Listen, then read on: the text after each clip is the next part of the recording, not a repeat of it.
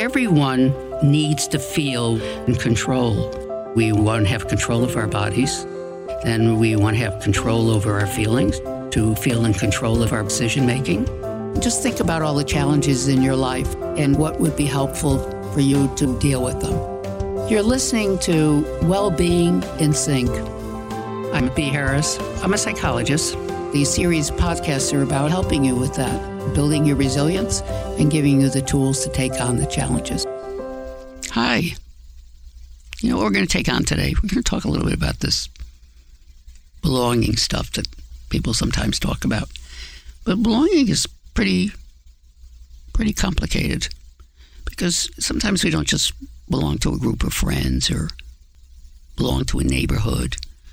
We can belong to a group that we never see. Like, I could be an artist, and I'm saying I belong to the community of artists. It's a sense that I'm part of something bigger, and that gives me an identity. There's something in that also makes me feel safe in myself because I'm not alone in the world. Let me tell you about the origins of that.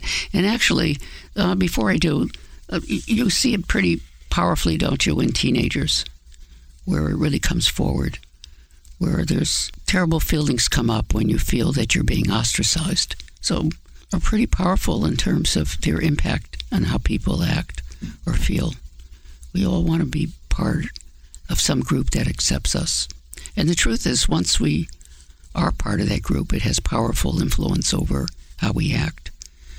So let me take a few minutes about that so we're aware of that. And I'm not without judgment, just to be aware. And you can decide maybe it's not whether or not you belong to a group, but which group you belong to. That's important. But actually, belonging to groups started a long time ago, really, when we sort of really walked on Earth. Because when people hung out together, they protected each other.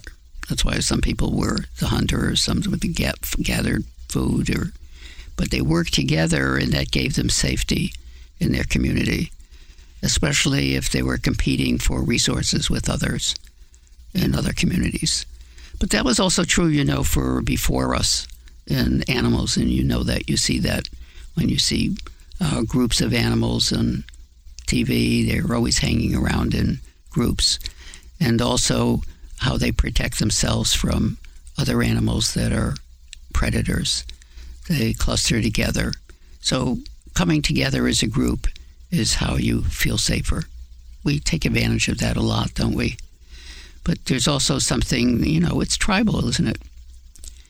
The feeling of safety in relation to a group is really very old. And so those feelings are natural when we join a group. It could be at work, could be in your neighborhood. It's the way the kids feel when they want to hang out with everybody else is hanging out and they don't want to be left out. Well, that's how we feel when we're at work too. We want the group to accept us. And so groups sometimes have certain rules, don't they? That in order to be part of it, you have to agree, maybe with their point of view. Maybe you have a different way of seeing things. So it's hard sometimes to give voice to it and disagree in a group when you first join. It's actually courageous. But to understand that doesn't mean there's something wrong with you or weird because you have a feeling like that you have to go along. That's been going on for a long time. It's really part of who we are. So identifying with then a group who's aligned with your point of view is very important. So you just don't make those thoughts disappear or submerge yourself. Or maybe what we have to do is belong to different groups. A group at work because we're joined together, but what we're trying to accomplish. Maybe I have to join a group that thinks the way I do about the world, that has to commit to saving certain things or a certain purpose. Maybe I have to join a group that's aligned with my need to be creative or to add to the beauty of the world and support my identity. And because maybe I can't do that at work, I can't be creative, I just have to be productive. So every group doesn't have exactly the same values that are being put forward.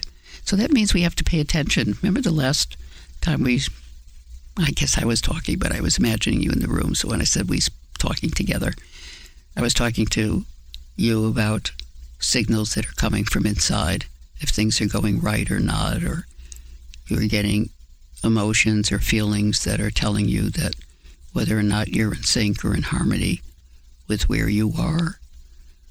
Maybe that also tells you, you know what, I'm not completely myself in this group. I don't really feel that I'm totally... See, I might use the word safe, but that's not really how we might have a word for it. You might say comfortable, or we might use expressions, I'm not myself. But basically, really what it means is something is at risk in yourself or in danger of being wounded. So that's the human translation. So I'm saying, well, where can I be myself? Because myself has to flourish and be alive. You notice the metaphor? It's not like we're surrounded by dangerous animals. We have to get into a group to protect ourselves. Remember, it's like circle the wagons. But to understand our human version of what that means. So basically, part of our job is really to understand who we are and what our needs are, and are you taking care of it? You can't just take care of people outside you. What kind of a job are you doing for yourself? Let me talk about another kind of safety, too, that really matters. We don't talk about it because it's not really a financial show. You know, somebody can talk about where you should invest your money. But really, we're kind of interesting creatures. Something we had to learn when we were young, and sometimes we don't get better at it, but really our sense of doing things in the present and thinking about ourselves in the future. And can I sacrifice what I'm doing now for the future? So projecting yourself in time is really a skill you sort of learn throughout your life. You know, we talk about it when we talk about kids. Can they control their impulses? You know, the old, I don't know if you ever heard about the whole marshmallow experiment, where they put some children in front of marshmallows and see if they can wait to eat them later as a reward, or will they eat them right away? Well, we're sort of not any different about that. Can we put money aside and for the future, or we have to spend it now because our needs are so powerful now? Now, that really means now we're in a different space when we talk about money in relation to our sense of safety. It means I have to think about how I'll feel in the future when I still don't yet feel that. So now we're sort of in our head. It's not the way I was talking about having feelings that are coming from inside that are telling you how you feel in the present as a signal system. Now we're talking about something in your head where, as humans, we can project ourselves into the future and see what's ahead of us and plan. That's very human. Your animals can't do it. I don't know if you're a dog person, cat person, what kind of animals you're into. They don't plan for the future. They're actually very much in the present. Their relationship to time is not like ours. But we're gifted. We can see into the future. So it is a special gift. And so how do we think about ourselves in the future? How we might look, what we might need, and are we taking care of that? That's all in your head. And it's something that we have to ask ourselves, which is a little different than how do I feel today? Are my needs being met in this group? Am I being true to myself? You notice they're very different kinds of questions. The other one is a head question. Am I planning properly for the future?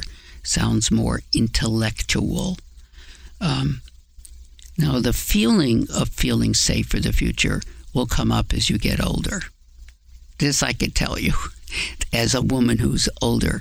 So when that comes up, and when it comes up as you as a feeling will certainly come up as you get older, as you get closer to retirement, as the future is now closer to your present. That's why it is harder for children to do this when they're very young, think about themselves into the future, because they're so pulled by the present. But that's our job. So belonging is part of feeling safe.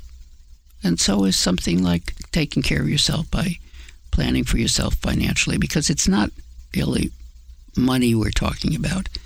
It's what needs are going to be met through the support of money. So we're still talking about your needs, and really that's what the planning is about. Who will I be in the future? What kinds of needs might I have? Can I imagine them? That's a little tougher. And actually, we'll explore that more as we talk more together about seeing ourselves in the future. You know what they're doing now? Somebody's really finally figuring this out, and this happens to be a fact and researched. If I can, through technology, see my face getting older, and they do that now.